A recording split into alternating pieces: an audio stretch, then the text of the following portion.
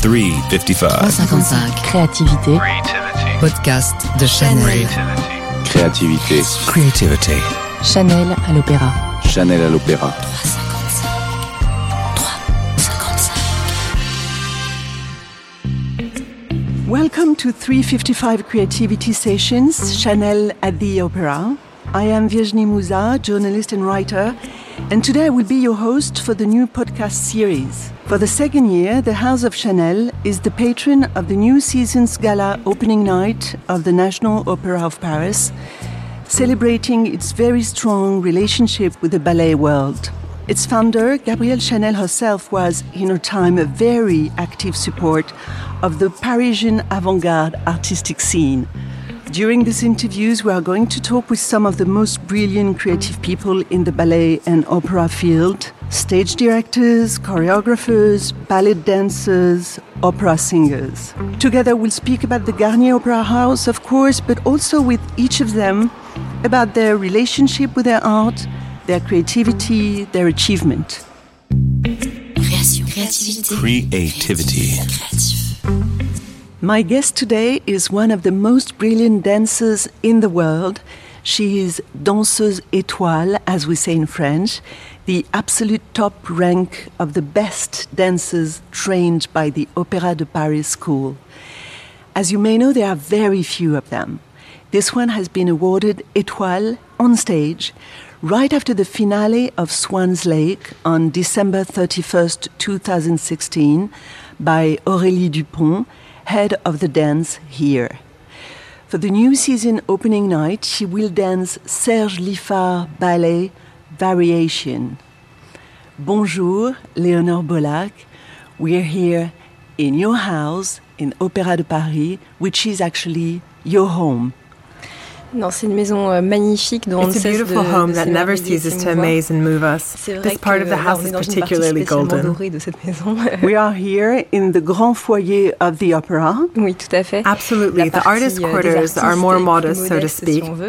Mais elle est extrêmement chaleureuse. But it's very warm and everybody feels at home. Chez soi. What did it do to you the first time you discovered this magic place? How old were you? Alors, j'y suis allée en tant que spectatrice. So I came here for the first time as a spectator when I was quite young, 7 or 8 years old.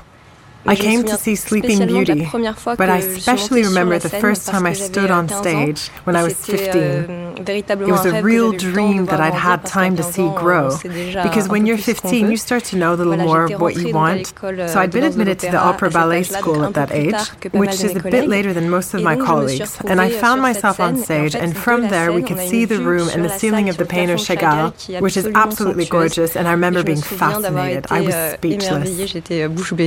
In a few days, you will be on that stage again to perform Les Variations from Serge Liffard, which costumes have been created by the House of Chanel. I have a question. Chanel is an haute couture house. How does an haute couture house adapt to dance, to your body, and technical requirements? Can you tell us about the fittings? It's probably another type of challenge for an haute couture house, because as you said, we dancers have several constraints. The weight of the costume, for instance, is an important element, as it is a dress that has many layers of tulle and frills for aesthetic reasons. But we must be able to turn, dance, jump with it, and so it has to be as light as possible. So we negotiated the number of layers of tulle and so on. During the first fittings, we were worried about being limited in the scope of specific movements. We also have aesthetic criteria such as our feet, for instance. They must be highlighted while dancing, so the color of the points was negotiated too. Let's talk about Forsythe. Mm-hmm. Tell us about Blake Works One and the collaboration with the choreographer William Forsythe, who's a major figure in the world of modern dance. Did it make you reconsider certain basics from classical dance? I think that in Blake Works One, William Forsythe's intention was to pay tribute to classical dance.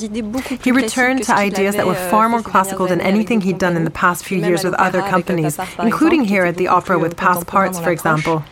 Then he was a lot more modern in the approach, but in this case, it was really a homage to our school. He watched a lot of old footage, worked with us, using these references. What would Sleeping Beauty do at that moment? There, you are Myrtha and Giselle, and so on. He made a lot of references to our classics. I'd worked with him before, so I was familiar with his approach. It wasn't new, but it's always an immense privilege to work with a choreographer like him because he's extremely positive and knows how to get the best out of people as individuals. He's fantastic and really pushes people beyond their limits without fear of being ridiculous. He really makes us feel very confident. Does it require any specific technical skills to dance Forsythe? It does. I think it requires a strong ability for movement amplitude combined with great speed to execute them, which isn't easy. There was a dancer who, if I may, used to be his favorite, Sylvie Guillem. How does it feel for you to dance in her footsteps?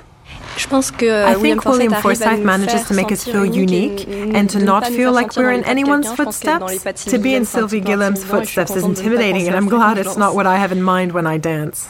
What kind of roles do you usually enjoy dancing? I especially like roles that have a strong narrative dimension. When dance blends with theater, I really love that. I find it fascinating. I feel that what I like as an audience member is to be carried to different worlds. So great dramatic ballets such as Romeo and Juliet or The Lady of the Camellias are the type of ballets I particularly enjoy dancing and watching. Do these parts that require a dramatic dimension leave you any space for improvisation? I wouldn't say improvisation, but spontaneity probably. Everything is written and each movement is codified, but we're able to play with the emotions of the day along with what your partner gives you. This is also what I love most in dance, dancing with a partner and telling the story together. When you allow yourself to be surprised by a look, an intention that was different or more moving, a sense of urgency, or a failure that will trigger something unique and touching, that's what I prefer. You were mentioning dancing partners. Germain Louvet, who's also a danseur étoile at the Opéra, is one of your recurring partners. He says about you, Léonore is a bright flame, very solid, who is not afraid to use her weaknesses for a part. What weaknesses is referring to? Could you explain? I think that self-doubt is something inherent to being an artist. We have to question ourselves to move forward. But let's say that sometimes, especially on stage, it's best not to doubt oneself. I suppose that for some parts, I allow myself to access this inner fragility. How do you negotiate with nerves? What are your ideal creative conditions to stay focused and to not literally get cold feet? First of all, it's about training. So it's something I'm learning progressively. I would say that today I more or less managed to deal with stage fright, which is crucial. For a role that makes me nervous, which is most roles, I'll be nervous all day long and during the preparation. But once on stage, I managed to place myself in the right mindset through mental preparatory work prior to performing. I breathe, I tell myself I've worked enough, that I'm good to go, and also to enjoy myself. When stage fright hits me, I tell myself that my little 10-year-old in me dreamed of doing this and that I'm doing it now. It's an immense privilege, and I tell myself I might as well enjoy it. Also, I know that when I dance and I'm stressed, I dance less well, so I refuse to allow my nerves to get to me. It's very cute how you say little 10 years old myself. So let's talk to this little 10 years old girl. Before you were 10 years old, your desire to become a ballerina was already very strong. When did it start? In my case, I've always loved to dance. I started dancing when I was 4. I would dance in my living room, put on CDs of Chopin's Nocturnes or Brahms' Hungarian dancing, and I danced at home. But I decided to really become a dancer around 10, 11 years old because a teacher noticed me and told me it could be an actual job and that I had the right qualities for it.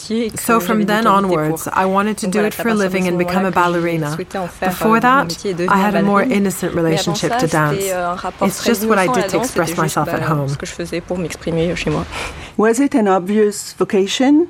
I'm asking this because we know how difficult this pass is and only few of you actually make it.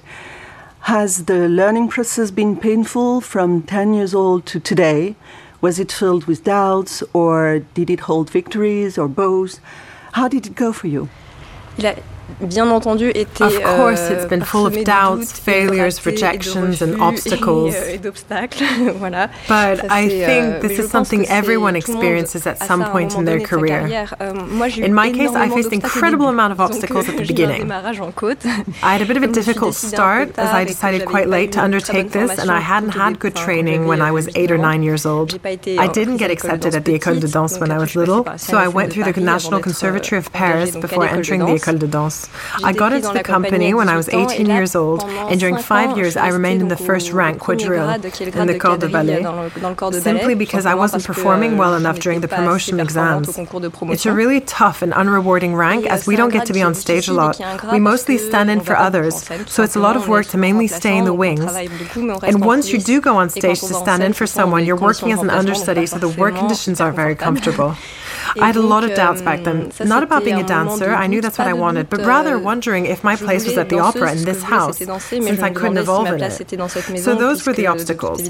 Afterwards, however, everything happened really quickly. Once I got promoted to the second rank, the choreographer, that only lasted a year, and then I was promoted every year until I was named étoile after 4 years. In short, I spent 5 years in the corps de ballet, and it then took me 4 years before I became an étoile. So you were made étoile on the 31st of December 2016 by Aurélie Dupont on stage at the end of Swan's Lake. What happens at that moment in your mind and in your heart? How did it go? C'est tellement particulier comme moment et it's such a special, particular moment. It's difficult to describe, but first of all, you must know that I had just danced Swan Lake for the first time, which is an extremely challenging and demanding ballet. And so I was both filled with exhaustion and joy to have it made it until the end, even before the announcement. Then when it happened, it felt blurry, and I remember thinking, are you sure? And at the same time, I was aware it was happening, what I had always dreamed of, and I was telling myself what to do, enjoy the moment, walk on, take a bow. Otherwise, I was just petrified and feeling silly. And then you cry. It's a Miss France kind of moment. It's undescribable. But it took me such a long time to realize that it happened, that during 3 months, I dreamed that it wasn't for real and that I had to take one more little exam. At this moment, when you're made étoile on stage, this 31st December 2016, does it feel like an end or a beginning? C'est quand même l'accomplissement d'un rêve. It's the accomplishment of a dream in of itself, I can't deny. It's something I've always dreamed about, and to see such a big dream come true is quite special. But then it's also the beginning of so much more work and more doubts. They definitely don't disappear. Because we now have a title to honor, a big crown to wear every day. To feel worthy of it isn't easy every day, and so it's once again a lot of work. Donc c'est beaucoup encore de travail. When does a career stop for danseuse étoile? Légalement, ça s'arrête à 42 ans. The official limit is 42 years old, and it's the same for every dancer in the company. But then some étoiles carry on with their careers independently from the opera. And in your case, how do you wish to pursue this path, which has been a forceful learning process, we may say? Would you like to pass on something of what you've learned afterwards? Well, it's pretty recent, but I think that I'd like that. It's a vocation that appeared very recently. I had the opportunity to teach a little bit in Kenya with an association. Could you tell us more? I believe this association is called What Dance Can Do Project, and you went to teach children how to dance, right? It was in Kibera, in a slum of Nairobi, where children live in tough conditions, but to see them blossom through their joy of dancing made me want to teach, especially people who can't easily access dance. So, do you see yourself being a dance teacher later, somewhere in France, or even here, in your home? Je crois que je préférerais exporter la danse. I think I'd rather export dance everywhere in the world, and, if possible, bring this joy of dance to more complicated places. What do you mean by less favored environments? Less favored, yes. How would you say your loved ones, your friends and family reacted to the fact that by becoming a danseuse étoile, you joined an elite. Do they look at you differently? Je pense pas dans ma famille proche. I wouldn't say that they do in my close family. They're proud of me, of course. There's more of a shift with my distant relatives. People we didn't hear too much about that suddenly took an interest. They maybe thought dance was more of a hobby for me and have started to realize that it was a bit more serious. You're still a young woman, a very young woman, very pretty. How do you reconcile the life of this young woman, the young woman you are, with this existence here, which is all about discipline and focus? You're a little bit disconnected from the real world outside. How do you deal with that? Déjà, j'ai toujours vécu comme ça, donc well, I've always lived this way, so I don't really have another reference. Even if it's an odd life, it feels normal to me. I managed to make it work by having some contact with the outside. It's definitely not easy. It's actually a lot of work maintaining relationships on the outside simply because we lack time and energy. But my boyfriend isn't a dancer, so there you go. It's my anchor to the outside world. And he says I'm going to Hogwarts in the mornings, which is pretty much it. Do you dance anywhere else than on stage? Non, pas tant que ça. Not so much. I don't really go clubbing, for example. I used to, but again, I don't have enough time and energy now to do this at night on top of everything else. Do you daydream? Do you have time for that? On which music do you daydream? Alors, déjà, je suis well, first of all, I'm actually very lucky because I'm constantly surrounded by beautiful live music every day. So that's a really incredible privilege. And when I'm home, I mostly listen to jazz. I used to listen to a lot of classical music, but now I think I get enough of it, so I listen to jazz. Maintenant, j'en reçois assez, je pense. Donc j'écoute du jazz. Which hero, dead or alive, would you like to meet? J'aimerais bien rencontrer I'd like to meet Chimamanda Ngozi Adichie. I've read several of her books and I like them a lot. Why would you like to meet her? Pour échanger avec elle, to talk with her, to know what her stances are regarding current matters that preoccupy me. She seems like an extremely intelligent person who could shed some light on these issues. And I'd love to meet Michelle Obama as well. Of course. According to you, what big accomplishment do you still have to achieve for your career to be absolutely complete? I think I would very much like to be the lucky star that many people were to me during my life path. If I could change the life of people as much as they did mine, it would be a beautiful achievement. What is your current state of mind today? Il est très compartimenté dans ma journée. It's very fragmented during the day as I'm rehearsing 3 very different ballets at the same time, so I'm close to schizophrenia. I try to take things one at a time to get through the day. Réussir à survivre la journée. Merci beaucoup, Léonore Baulac. Merci à vous. Merci. Au revoir. Au revoir. Creativity.